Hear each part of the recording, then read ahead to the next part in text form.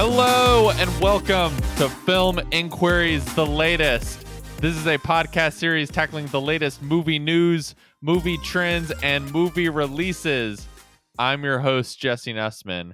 And on the other line, I don't have time to make a joke, but here he is. It's Daniel Feingold once again, everyone. Welcome, Daniel. We are riding the bullet train through Atlanta. It's coming fast. You can't stop it. I guess I maybe should have done a bullet train post, but I'm just too distracted by. We have a lot to talk about today. First of all, Maybe sorry. Surprisingly? Sorry for the kind of late episode, everyone. I have been on vacation and came back from a vacation, and there's a lot for us to discuss. I think the biggest thing that's kind of happened in the last 48 hours, to the point where we're recording, has been all this drama around HBO Max and around the Batgirl movie that I guess was in development. I guess I stop me if I'm miss a point, but I'm going to try my best to kind of do the Wikipedia summary of everything that's happened in the last kind of 48 hours. So on Tuesday, there was basically an announcement from Warner Media that the Batgirl movie that was going to be going straight to HBO Max, and starred Leslie Grace from In the Heights as the titular character, as well as I believe had Michael Keaton reprising his role as Batman, and Brendan Fraser, I think I saw, was going to be the villain. A movie that was put in production by the sort of previous regime at Warner Media and DC back when they were owned by AT&T. Obviously, that company is now owned by Discovery, and Discovery has been going through and making a lot of changes.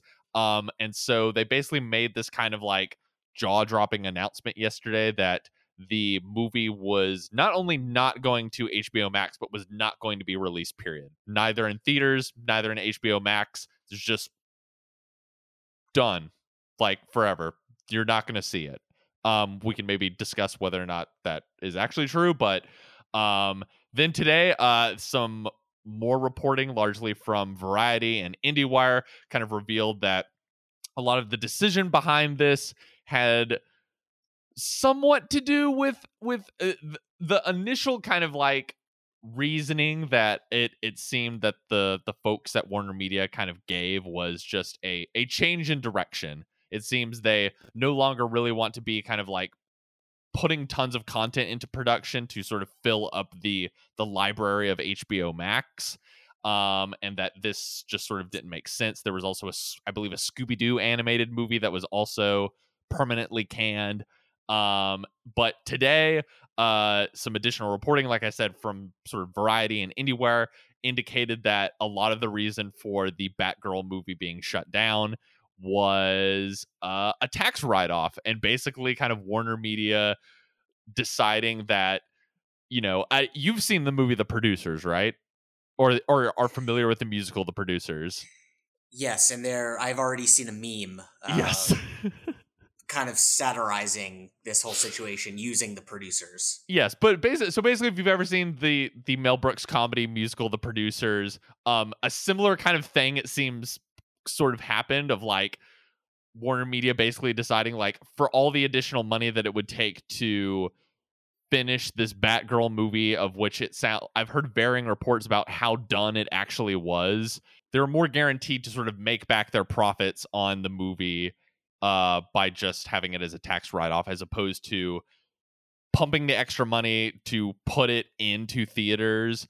They, it sounds like, felt very unconfident about its chances in theaters, and did not really feel like putting the extra money into it to go on HBO Max. And streaming stuff doesn't really make money. It's about all subscribers. And then now there's been additional stories coming out today about how Warner Media has been removing HBO Max original movies that were sort of made under the previous regime, and to go straight to that streaming service during the pandemic and kind of fill it out. And now some of that stuff is being taken off and shelved for the time being. We don't know what will happen to that stuff, and it's sounding like this is part of a larger corporate strategy to sort of pull away from making content specifically for that streaming service, just have HBO and Discovery Plus as like the television wing to fill that out, and to just be pumping money into kind of big theatrical movies. Did I miss anything key, Daniel? Because I want to get your kind of thoughts on, like, I tried my best to summarize the large bubble of all of this, and there's a lot for us to kind of potentially talk about with this, but I'm just curious, like, what your initial takeaways were of this sort of like endless flood of news about like what's apparently been happening behind the scenes at HBO Max and Warner Media, and what the sort of like, at this point, I mean, it could change tomorrow, but at this point, kind of permanent cancellation of this superhero tentpole movie that it seems like has kind of sent shockwaves through the industry. Well, it seems now it's being reported that there are layoffs to go with this. So Yes. people are also just outright losing their jobs with this change of direction. Yeah, it's my understanding that Batgirl was supposed to be like specifically an HBO Max release. Yes. And so I would understand if this thing had not already gone into production. Again, they are the one, there are people who are much smarter and much more savvy with money and how that all works, but it seems like it was mostly done, but not all the way there. So they were going to still have to spend a little bit of money to get it across the finish line, and then the additional money to publicize it, which, congrats, you kind of already did. That's taken care of. Now everyone knows about this movie or is reminded of this movie. So I do wonder if this, like, the kind of, I don't know how much blowback they've gotten from it. I do know that a lot of people, at least like film Twitter, is talking about it. So that kind of takes care of the publicity for them. I would be, as much as I want to say, like, oh, the publicity now and everyone talking about it is going to make them more inclined to actually release it. But this is not the same regime that released the Snyder Cut. So I don't know. I have faith that maybe we will see it somewhere, someday, in some form. Might it be not be finished? Just visual effects missing? Possibly. I saw someone suggest that, like, we're just going to see this thing on YouTube in like 5 years. Just not finished.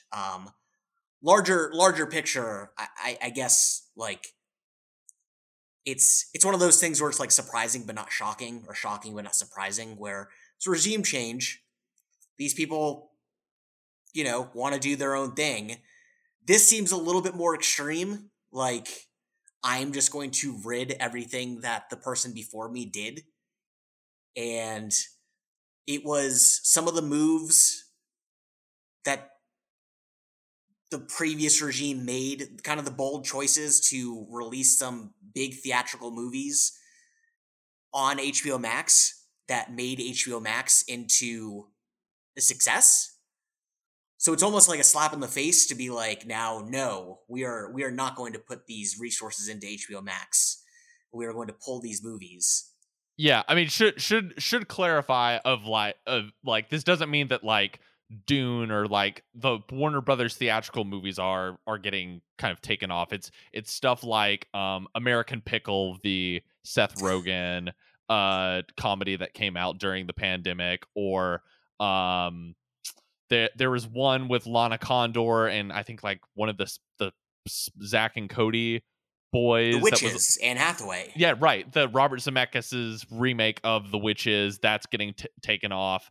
Why would you do that? Like, why? How does that benefit you to remove content that you already like? What is the end game there? How does that benefit you? That's what I've been sort of confused by. I mean, my kind of three big takeaways. I think this first one that we're hinting at is a potentially, I think, scary industry thing of like this setting a precedent for corporations playing, as these kind of studios and media conglomerates get bounced from corporation to corporation, someone just coming in and being like, I'm going to erase the content of the previous owners, if that makes sense. And film preservation is a big part of movie culture. And Josh Martin, who's been on the show before, I think in the text thread I was in with him, mentioned this is potentially like a scary precedent of movies during this sort of period of this sort of streaming age potentially getting lost because they belong to a previous era of the company, and the sort of new owners want to just sort of like push them aside, and not just sort of like you and some of these movies, like, they've only existed in streaming. I think that was kind of the other takeaway for me, is it's not like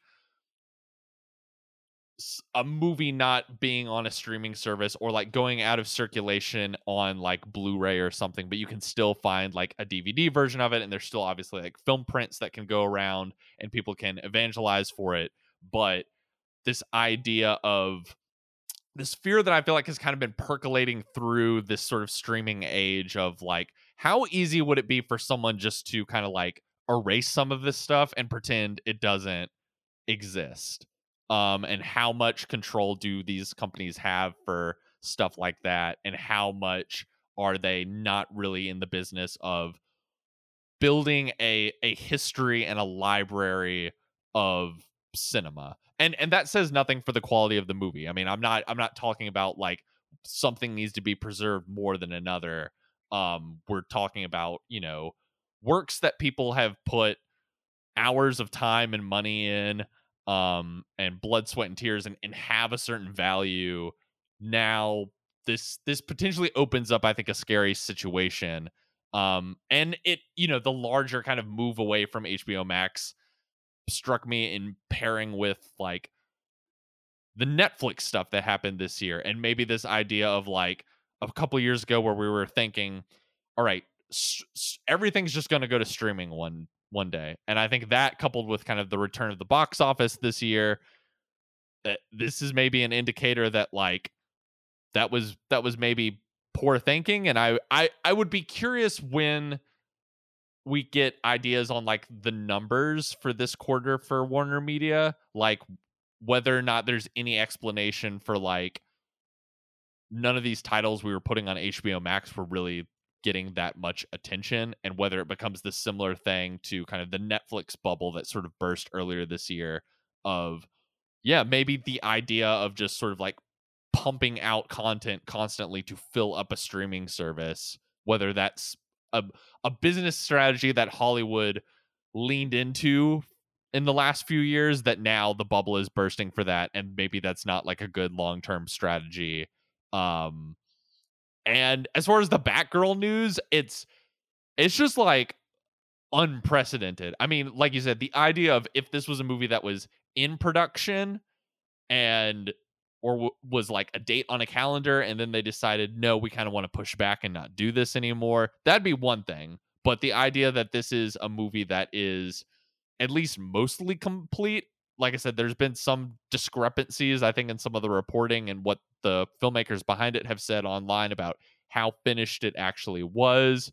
But another potentially kind of like shocking, maybe dangerous door that's been open is the idea that a studio could essentially, if it has no faith in a movie that is already pretty much complete, could just say like, you know what? Screw everyone that worked on this. We can essentially just like do a financial loophole and ride this off for a tax credit, and we can cut our losses and not have to actually put this thing out into the world. That's a potentially scary situation that this could open. Well, yeah, I think like to not lose sight of that human element, like all the people who work, as much as it may suck for fans of Batgirl, that character, of the people involved in this movie, or the Scoob movie, the sequel. Imagine what it is like to have just worked on these movies. Specifically, I don't know how far along Scoob was, but Yeah, Batgirl especially. And Leslie Grace, I'm sure she'll be okay. I'm sure she's still going to have a great career, but this was a big deal. Right. And people behind the scenes, people who just made a movie that is, as far as we know, mostly done, Mm-hmm. and now it's just being scrapped. Like, as much as we are talking about it and film Twitter is kind of talking about it, and oh, this is unfortunate, or what does it say about Warner Media? Imagine how it must be to be a person who even you don't have to be first build, like anyone who worked on this movie. It's like what a waste, and Right. what do you get from it? And yeah, it is a scary precedent, and I don't know, because again, like, we got the Snyder cut, which, if you want to go down that rabbit hole of like the bots and people, Right. the not real people who were behind some of that, but there were obviously actual people who really wanted to see Zack Snyder's movie. This is a different regime now, so I don't know the amount of like backlash or attention that this story gets, if it really makes any difference to this current regime. Um, this is the same regime, right, that immediately cut bait with CNN Plus, Yeah. and now we have this. So this is obviously just like, as anything is in the corporate world, driven by money. Mm-hmm. But it's just mind boggling that, again, like, say, also an HBO production, the Game of Thrones, one of the Game of Thrones spin-off or sequels or whatever it was going to be, starring Naomi Watts. They shot a pilot, Mm-hmm. and they were like, this is not the direction we want to go in. This doesn't like tonally work. That is not the same as No. almost finished. Like, that would be like if they just had a season of Game of Thrones waiting, and they were like, never mind. Yes. We're just not going to do this because it makes more sense financially for us to just like write it off on tax. Like, what? So, and when you consider the movies, specifically the DC extended universe, the movies that they have given us, and so they're not saying anything about like, oh, this is just not the quality we're looking for. It has nothing to do with that. I'm not saying like go back in time and unrelease movies from the DC extended universe that I don't like, but you again, different regime, so not the same standard. But again, like, did we need Justice League? Like, was that, you know? Like, yeah, let us think just release Batgirl. I'm not gonna do the hashtag release the Batgirl cut or whatever is going to be trending this week. But it's weird. It's very bizarre. Yeah, I think the one maybe difference, in like some of the other DC stuff is that having a lot more money funneled into it. Like there's obviously been comparisons, I think, to like, there's all this drama.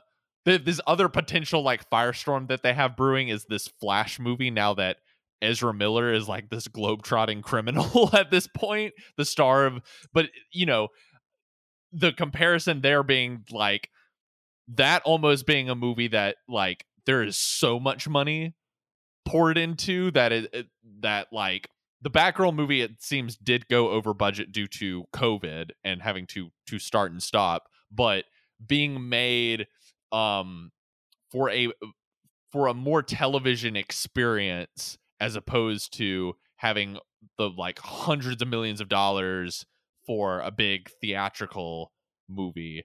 And so I think that's maybe what sort of made them pick this project, is like, well, we're abandoning the HBO Max strategy, and this isn't really a movie that we design. This is not me justifying it, because we're both on the same page of this is really terrible news for everyone who worked on that movie. But the backdoor corporate thinking seems to be like, we haven't invested so much money into this that like this is going to be an automatic big blockbuster for us that we like have to push to the finish line, but we'll have to pour even more money into it, and it's less likely, or they feel it was less likely to take off in a theatrical model. And so now we're just saying, well, let's just cut our losses either way. It's just wild. But I think the idea of that this was a movie that was sort of like made for a streaming experience and did not have maybe like the insane budget of something, maybe like, I guess what I'm getting at is like, I wonder if a movie like the Flash movie that people keep saying like, well, why does that get to go forward? Because Ezra Miller has like all these criminal allegations against him. Maybe that movie is like in a too big to fail sort of position for this studio because of how much money has been put into it. It's just like a wild example of the kind of corporate greed that goes on in the entertainment world, and the idea of like a certain level of people running an entertainment studio where it's all about dollars and cents and running it in as like ruthless a way as possible.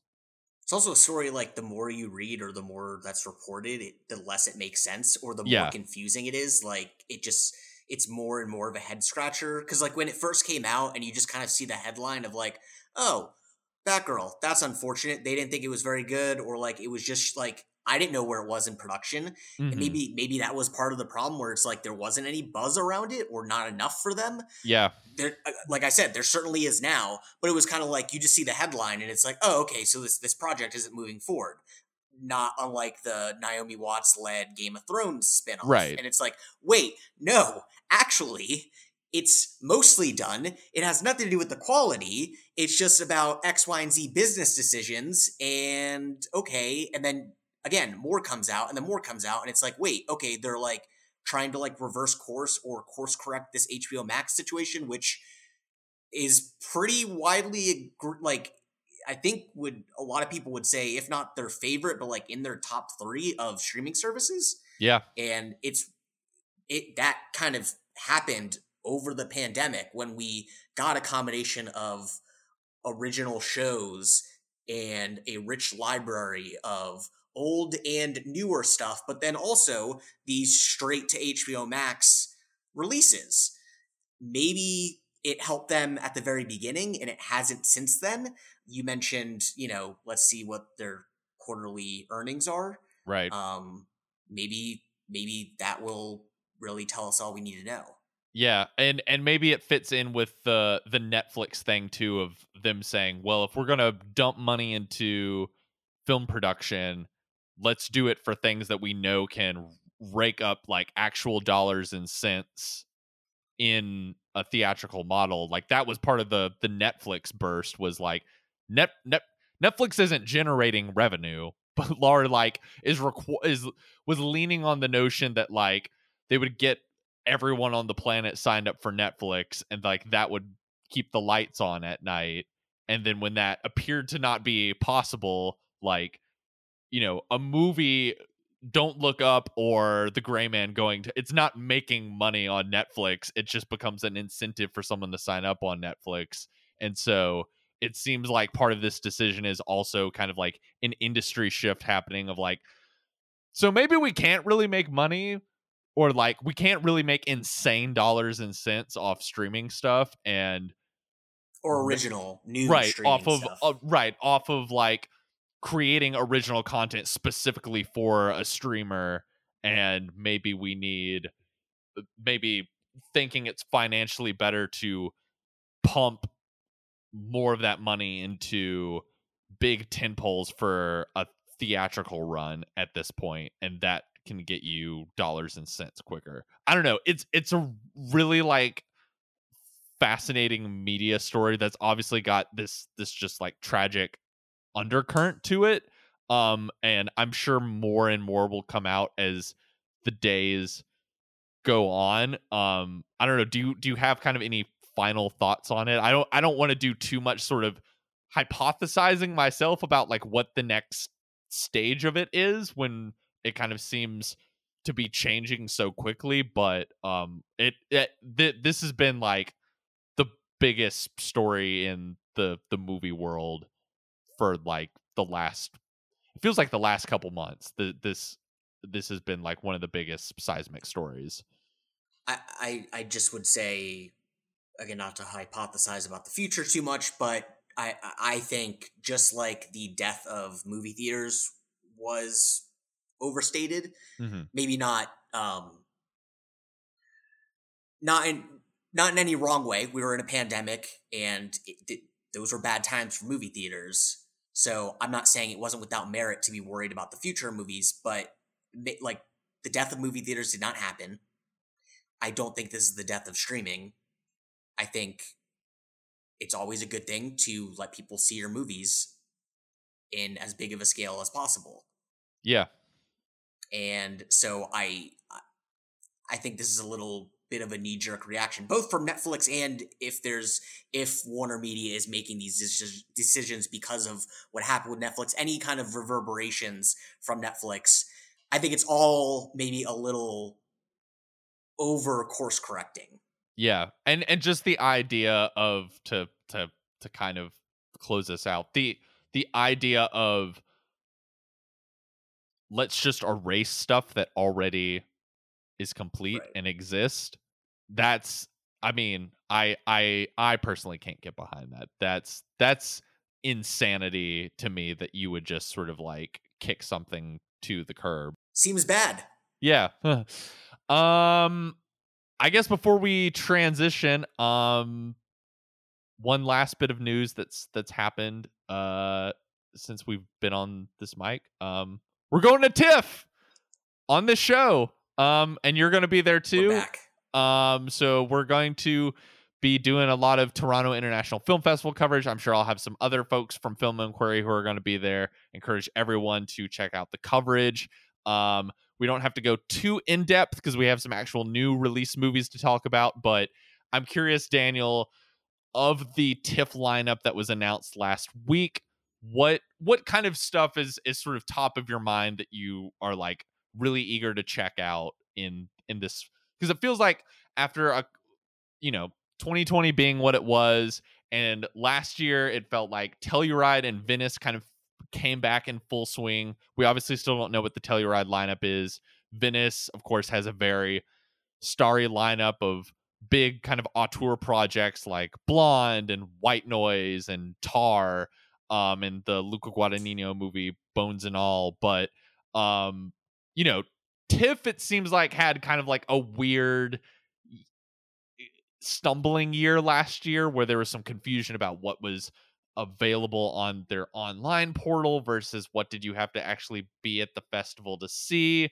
And there was obviously like a high amount of COVID cases going around at that time. So there was a lot less international travel people, especially were wanting to have here in the States.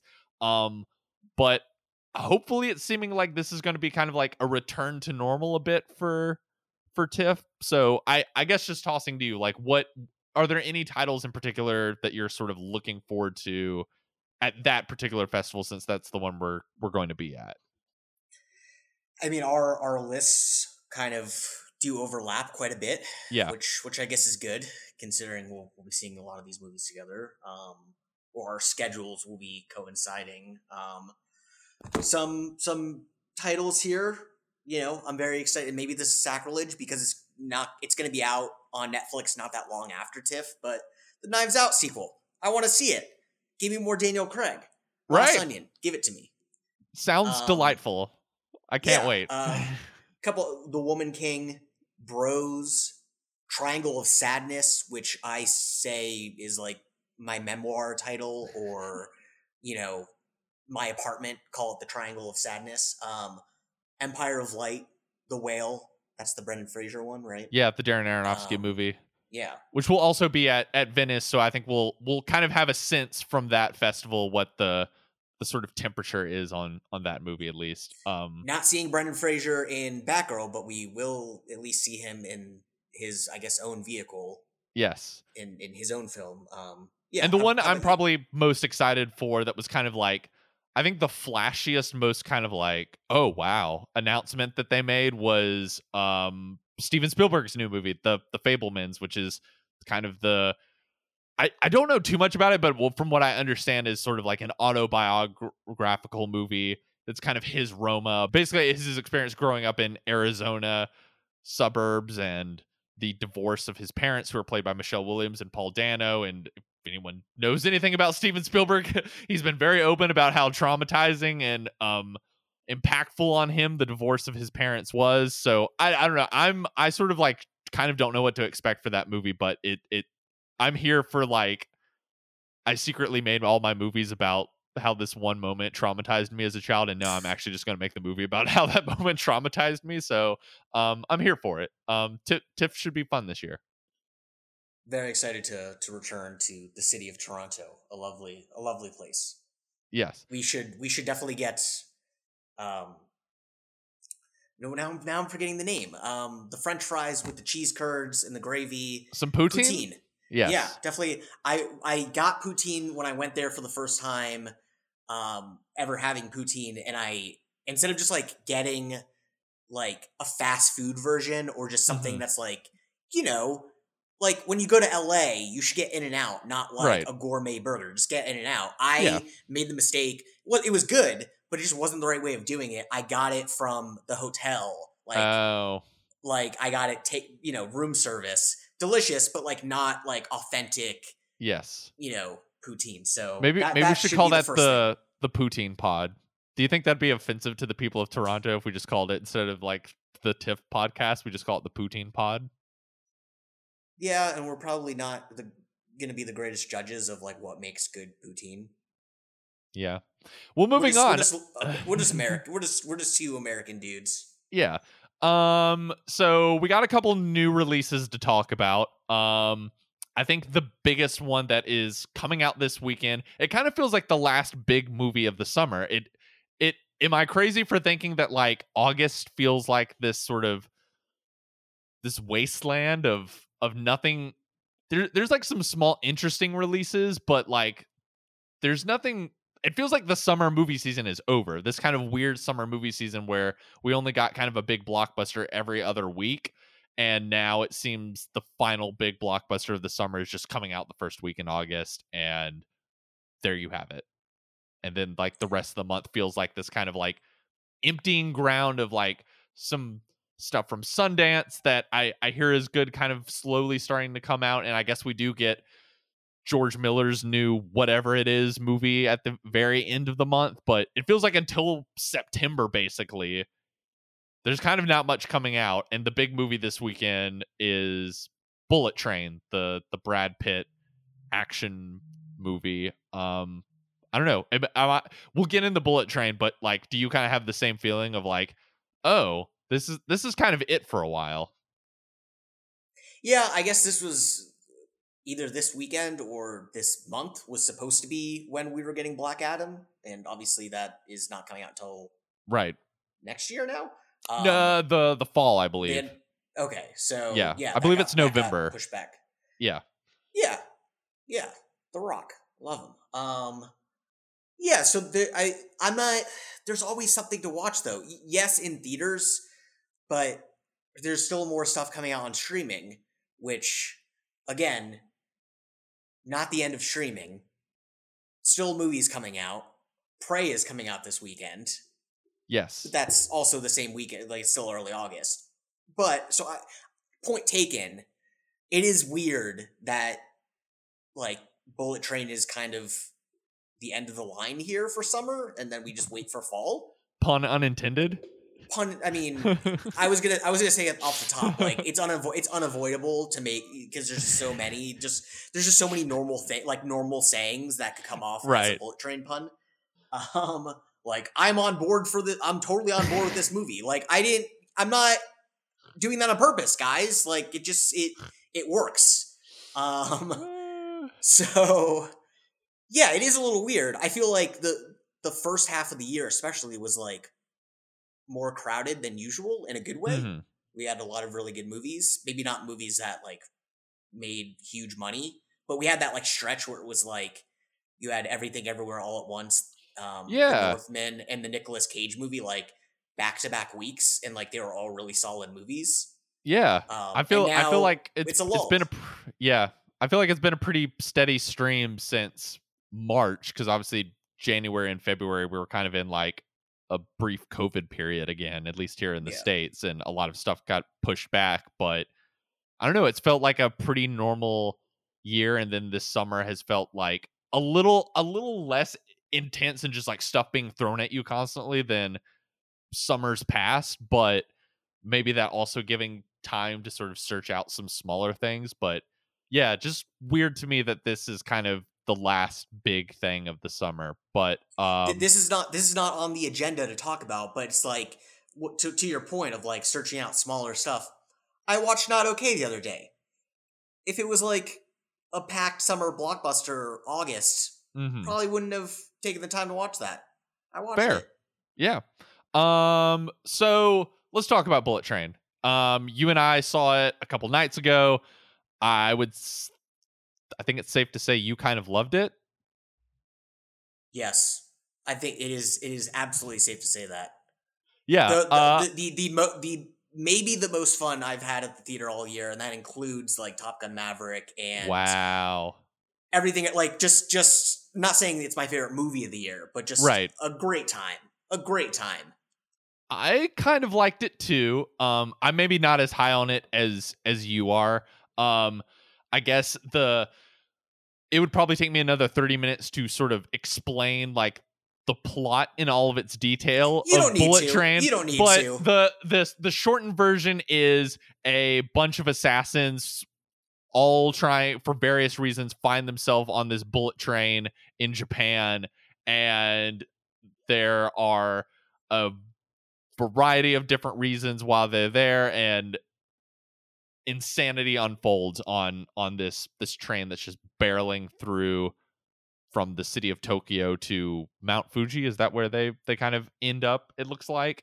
Brad Pitt, of course, playing the lead in this movie, of a very, very lovably goofy Brad Pitt. It kind of felt like Brad Pitt channeling a little bit of Lloyd from True Romance, in this kind of burnout assassin who doesn't really want to be an assassin anymore, and is just kind of trying to like talk him to use kind of therapy techniques to talk himself out of every situation, but inevitably has to like get into a fight with someone or like accidentally kill someone. And then rounding out the cast, we get Brian Tyree Henry, Aaron Taylor Johnson. Joey King. I'm pausing because part of the problem with this movie is like there's a lot of really famous people in it, but I'm kind of not sure because of the marketing, like who they've said is in it versus who's not. Like I'll bleep this out if you say no, but do you think it's safe to say like Michael Shannon is in this movie? I guess because it was in a trailer. Like I didn't see that trailer, so right. Or is it safe to say Sandra Bullock is in this movie?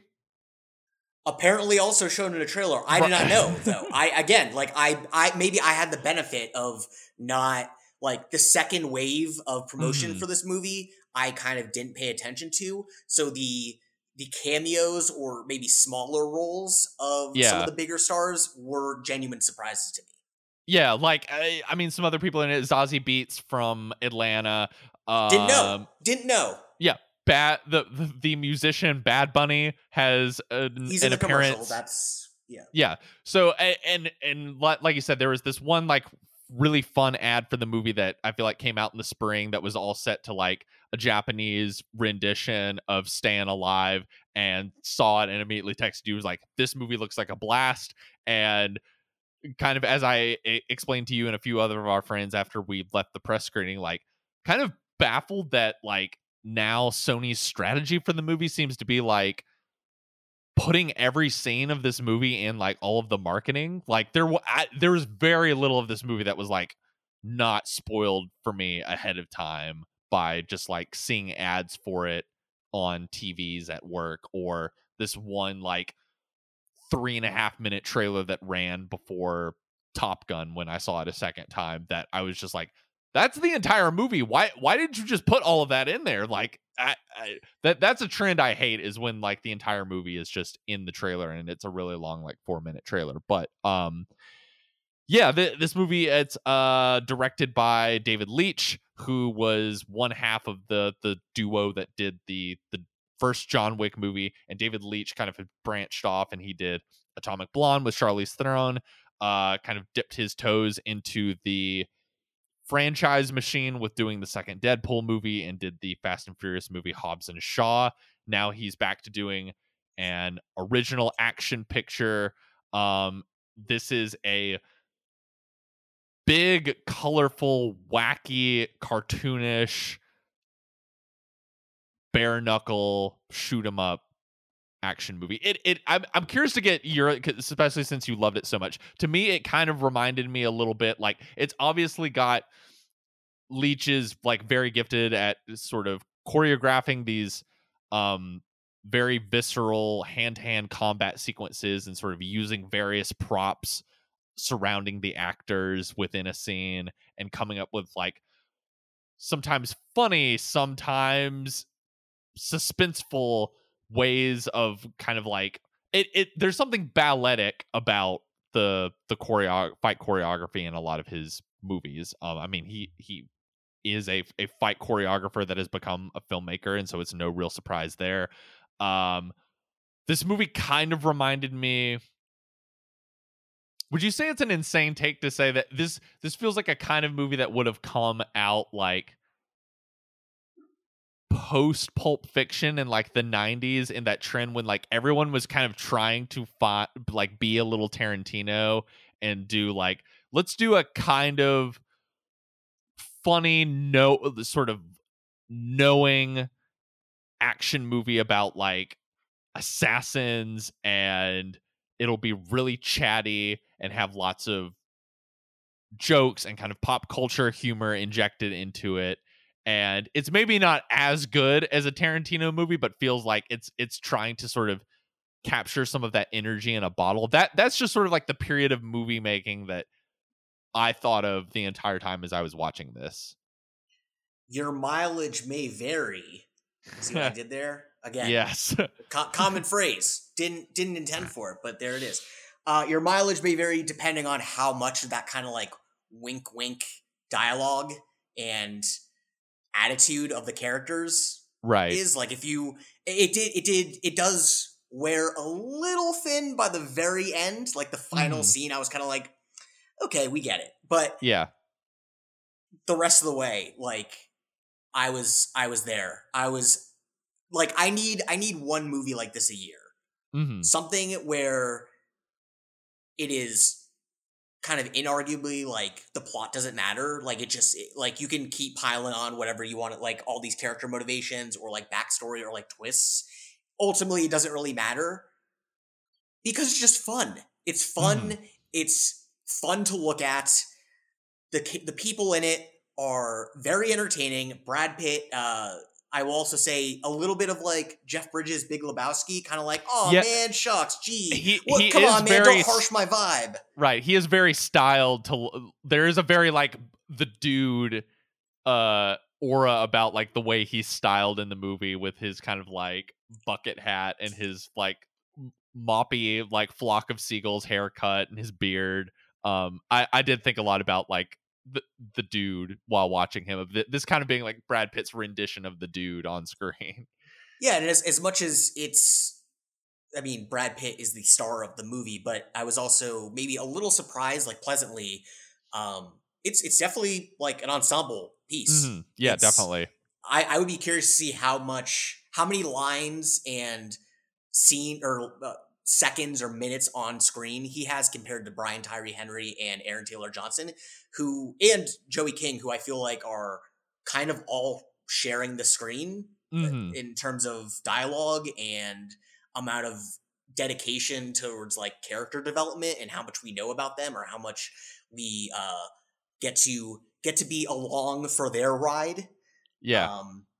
Brian Tyree Henry, still, I've yet to see him in anything where he is not excellent. Does he have the belt now for just sort of like person who is just like consistently great in anything that he's in? Even if it's a movie like The Eternals that I don't really like, he's still good in it. It's like seeing John Bernthal. I think I said this after the screening, where it's like those dudes show up on screen and you're like, oh hell yeah, this is gonna be good. Right. yeah, it's just a fun. This is a summer action comedy blockbuster. Like there's nothing more that I could have asked for from this movie. I have no complaints. Don't dock anything off of it for me. I am all in. Can't wait to see it again. It's like I said, I get one of these a year.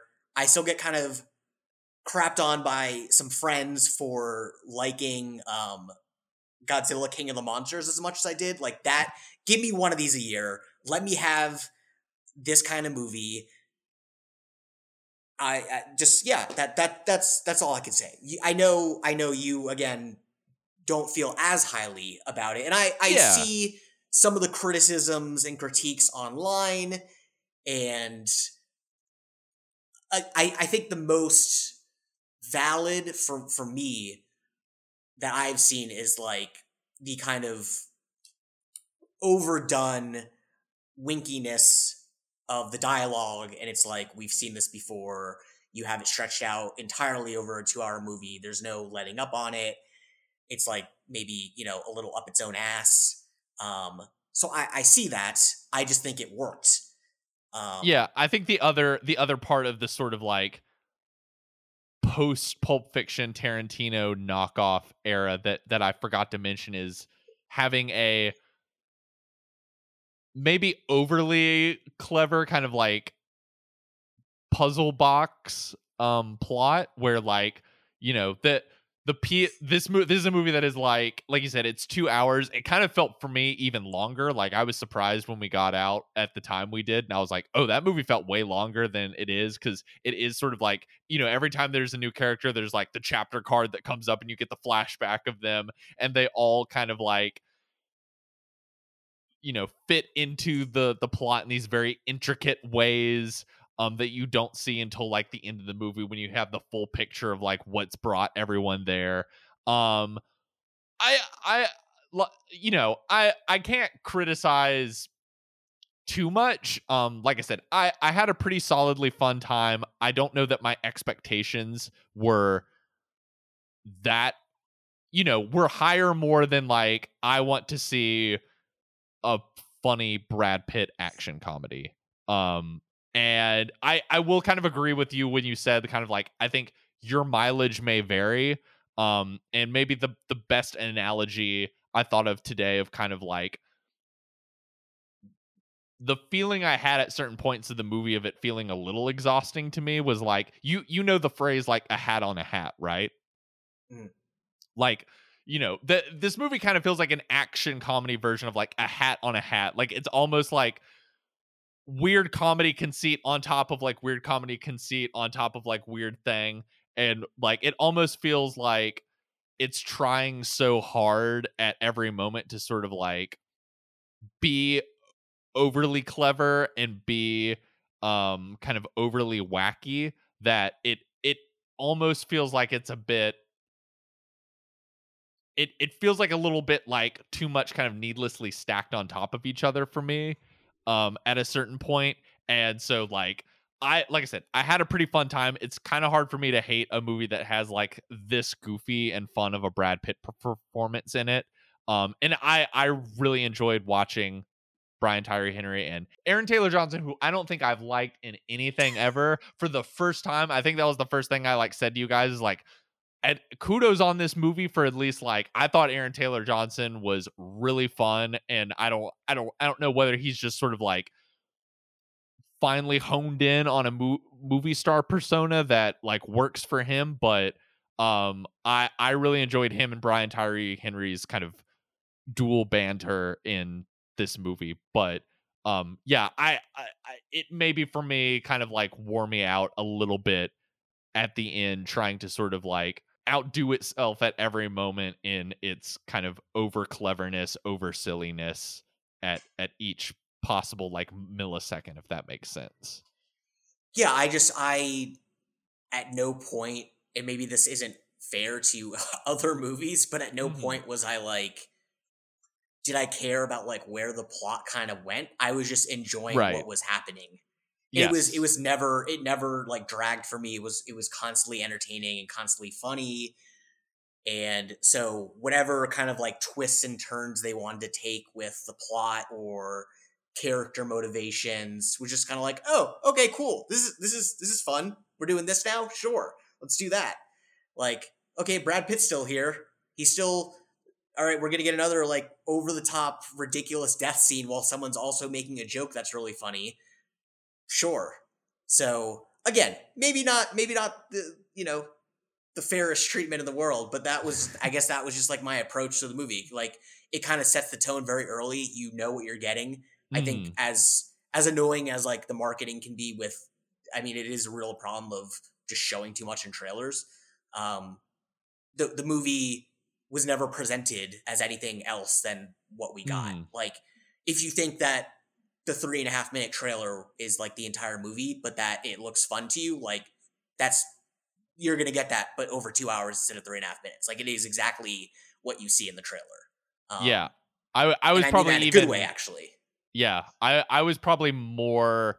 I think I still was surprised, but surprised at sort of like the sheer amount of story in the movie that I don't know that I would have necessarily gotten, even though I kind of got the summary of what the movie was from that like needlessly overlong trailer that showed everything. Like, still was unprepared of this being like the more kind of the stuff to the rim plot in terms of like us getting the backstory for every single character and all of that stuff. So that at least sort of surprised me, I think, when it first started. Any last bullet train thoughts? How do you think it's going to do this weekend? Do you think people will go? Yeah, I'm a little worried. I mean, we have the precedent this year of Ambulance not doing well. Right. I'm worried. I'm worried because, like, if this doesn't do well, this is a Brad Pitt starring action, big, loud, fun action movie, though it is R-rated. So it's not like you're going to have a bunch of families going to see this. Right. I think it'll do fine. Yeah. But I don't think it's going to exceed expectations. I think the audience that really digs like the Deadpool movies would probably enjoy this. But yeah, I kind of I hate to sort of be like box office prognosticator and just sort of try and just go with like what was my just sort of gut feeling of the movie, but did kind of walk out a little bit being like, I wonder what the interest will be or just what people will think of that. Then again, like snarky quippiness and in your action movie seems to be really in right now. At least this movie does it better than The Gray Man. All it needs, if it gets the Gray Man audience, then I think it'll do just fine. Well, another movie we wanted to touch on that you and I actually saw a few weeks ago and has been briefly out in a few theaters. I don't even know if people know this is coming out. It's going to be dropped on Amazon Prime here soon. Is 13 Lives, which is a movie dramatization of the Thai cave rescue. If anyone doesn't know, when was this? This was like a few years ago. There was a boys soccer team in Thailand that became trapped in this cave when the cave flooded, and there was this huge rescue operation involving hundreds, maybe even thousands of people to help get them out of the cave. And it ultimately was, with the help of the Thai government and some Thai Navy SEALs, these British cave rescue divers who volunteered to fly out there and go into these like horribly dangerous conditions in this cave to bring these boys out, and ended up getting everyone out alive, or at least like unfortunately like one Navy SEAL died during the rescue operation, but all of the boys sort of miraculously were rescued. And it's this incredible true story. There's a great documentary on it that came out last year called The Rescue. Now it has been adapted into an inspirational Hollywood drama directed by Ron Howard and starring Viggo Mortensen, Colin Farrell, and Joel Edgerton as some of the cave divers. You and I saw this a couple weeks ago. How is it sort of marinated in your mind now that it is kind of like out in the world for people to see? It's, I guess, grown on me a little bit more in hindsight than like when we first left the theater. Like it's Ron Howard, so it's competently done. Yes. I still stand by my point that I made to you right after, where I was like, this was like the most 1998 movie ever. And I think that's to its benefit for a certain audience. Like, it's a crowd pleasing movie. Like, and the people who stream this on Amazon Prime, like, my mom's gonna love this. Your aunt is gonna like everyone's kind of older relatives are gonna love this movie. They're gonna be standing and applauding at their TV when it's over. And you can touch on, the kind of the test screening and how it was supposed to be like this big. If you want to go there, yeah, I find that really interesting. I've seen some people say they were sort of suspicious when that happened. Of like, I've seen some people sort of theorize that was maybe a story that was planted a little bit, but I don't want to, I don't want to spend too much time on something that I can't totally confirm, but yeah, there was the sort of suspicious kind of early news about it, like the highest test scores in recent movie history, and this was sort of built up. I think it was going to come out in the fall, and the expectation was like, this is going to be a big, noisy Oscar movie, and then now it feels like it's just sort of being dumped in early August and just sort of thrown on a streaming service. I've had kind of go ahead. Oh, sorry. I was just gonna say, like, the first 30 minutes of the movie, I was like, oh no, this is gonna be like one of the worst movies of the year. Like, this is bad. And then once it gets going, and once we actually get some of these cave diving scenes and like stakes are on the line, that's when it kind of starts picking up. And it is. You made the point, and I don't want to step on your point, but I want to make a kind of like larger point of, you had kind of said, like, if you were a director and were like offered the proposition of like shooting a movie where you had to do cave like action scenes, you'd be like, no thanks. But right. Because it is obviously very difficult, and right. In no way is this an apt comparison, but I think to its credit, not Mission Impossible, Top Gun Maverick rightfully gets praised for like how much they trained us to understand what the mission was and like what it looked like, what it felt like, what was on the line, how it was going to go down. And that is very hard to do in this situation.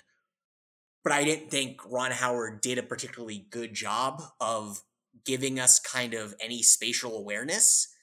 Yeah. Where we, not even necessarily like where we were while we were in the water, because that's obviously very difficult, but even like when they were coming up for air and like in certain key positions of the cave of like how far in they are, or like there was not a whole lot of creativity or even really much of an effort to let us know or really remind us or drive home the point of like how deep these guys were and how long it took them to get in and out. And they had to do it over and over and over again. So that said, at the end of the day, crowd pleaser, I think like people who stumble across this on Amazon are going to be like very happy. I think I said to you after, like, this is like the CBS like primetime television crowd. Like, CBS is always number one. And this is the kind of movie that, like, again, like, my mom is going to love this. Your relatives are all going to love this. I do think it could we not have waited like another 10, 15 years to make this movie? I'm not saying Ron Howard can't make a movie now or we can't do anything. This real life story happened in 2018.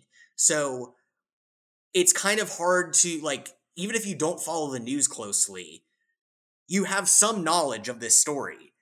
And I knew, without really knowing the story very well, I knew that all of them survive, which is great, obviously.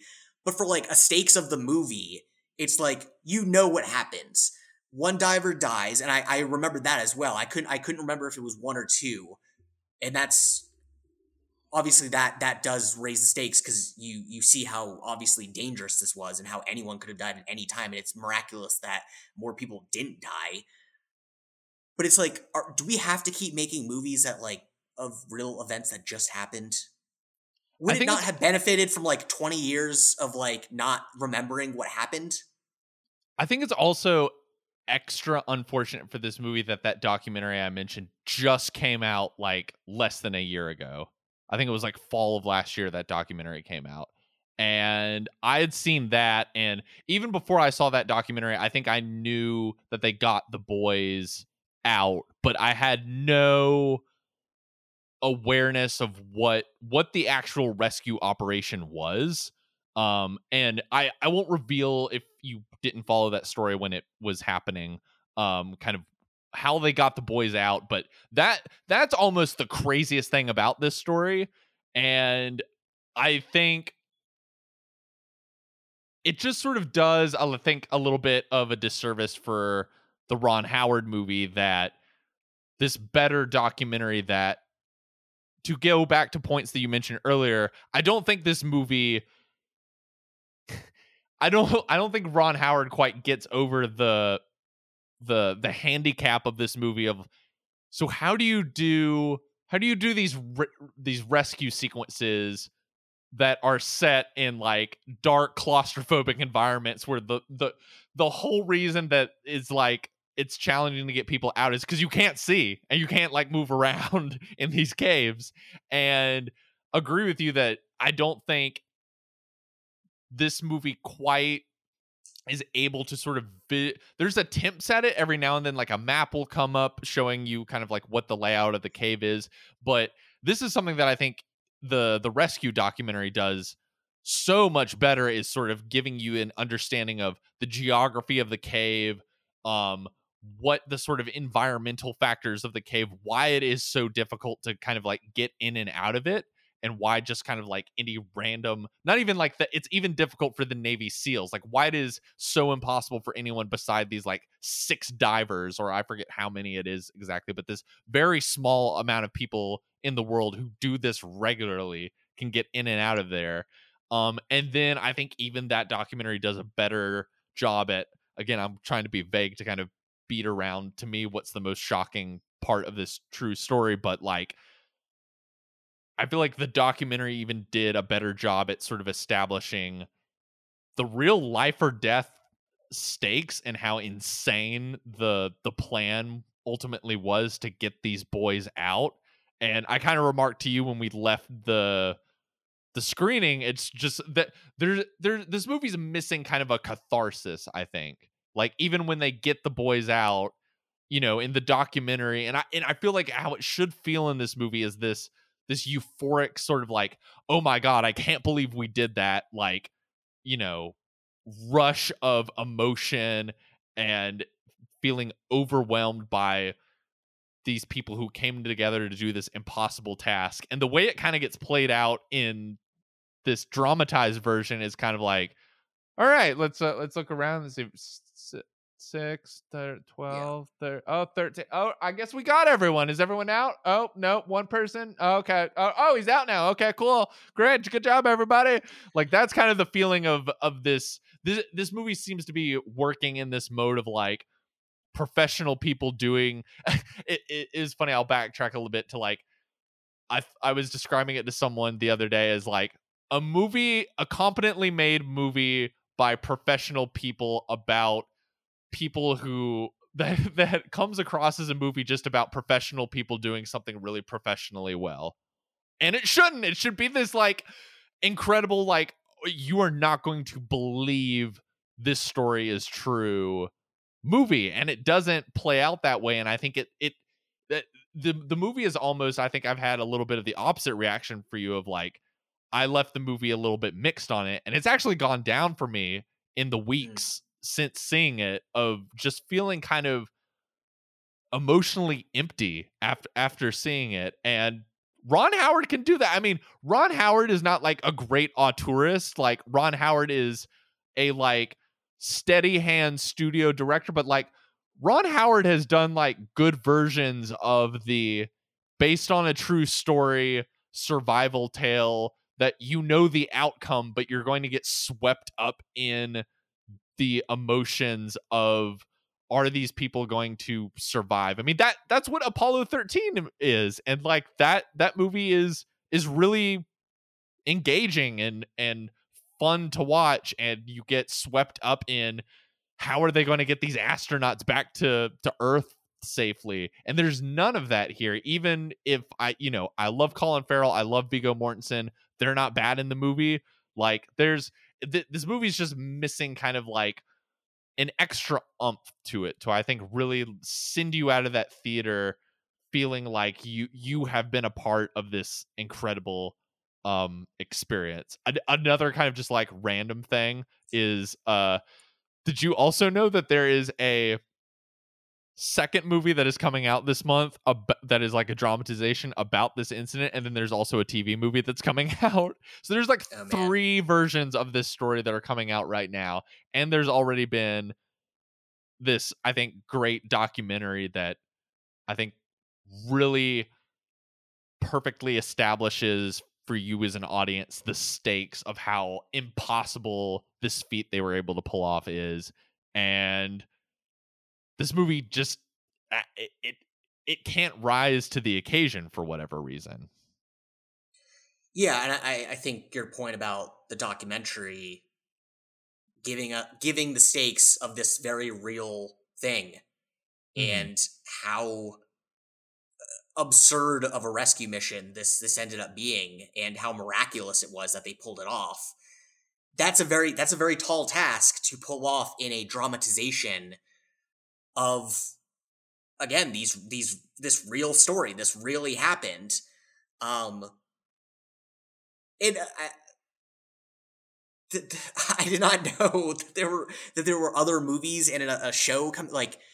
Why are we doing this? What, like, can we not like, is this why this is coming out now? Like they're rushed, like they're like, here, we need to release this now before the flow of all these other movies of the same story that already a documentary was made, and this happened in 2018. Like, what are we doing? Why are we doing this? I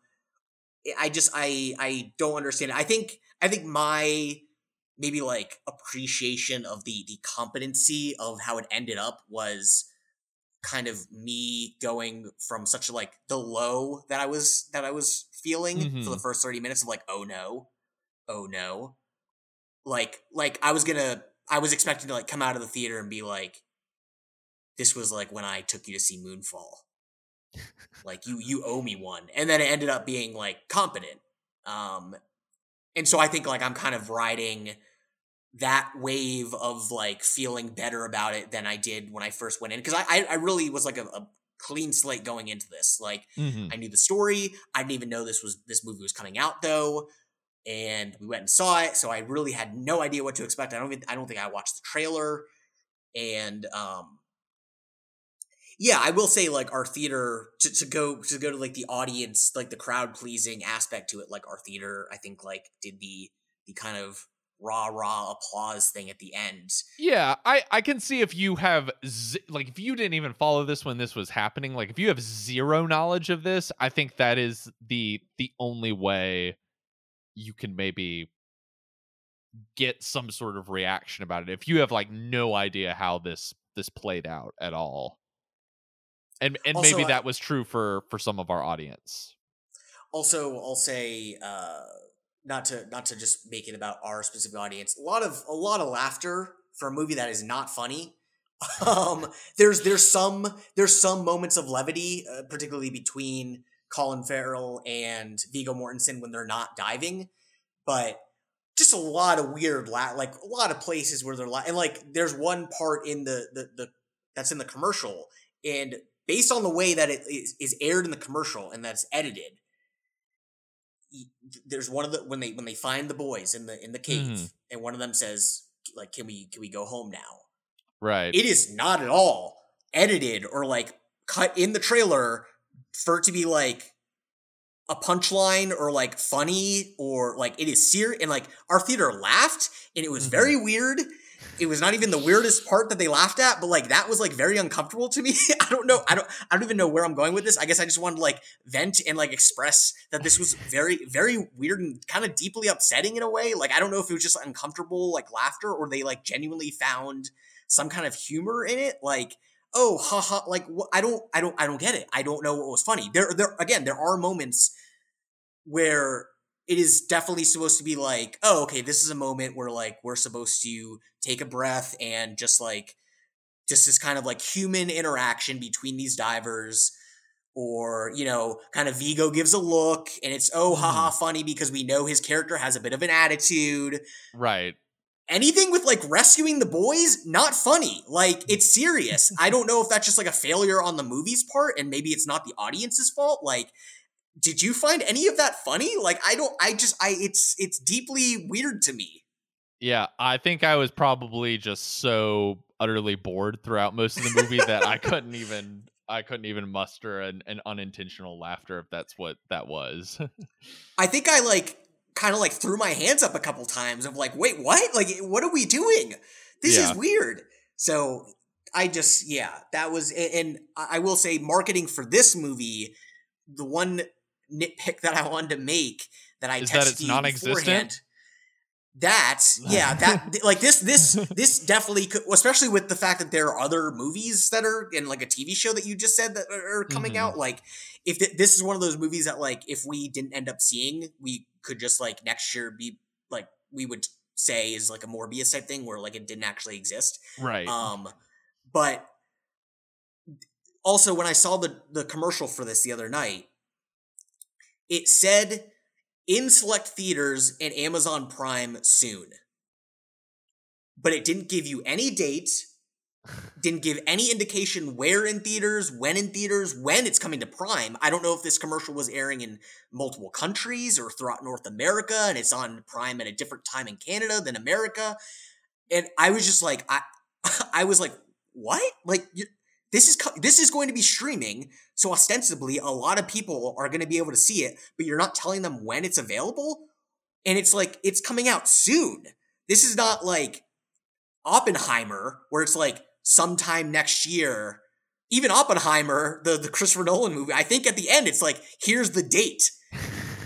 But it's like you leave some wiggle room of like, okay, this could get delayed, or there could be like a schedule shuffle from the studio. No, this movie I think is in select theaters this weekend, and then like on Amazon Prime later this month, and they're just like throwing this commercial up and like not telling you when it's coming.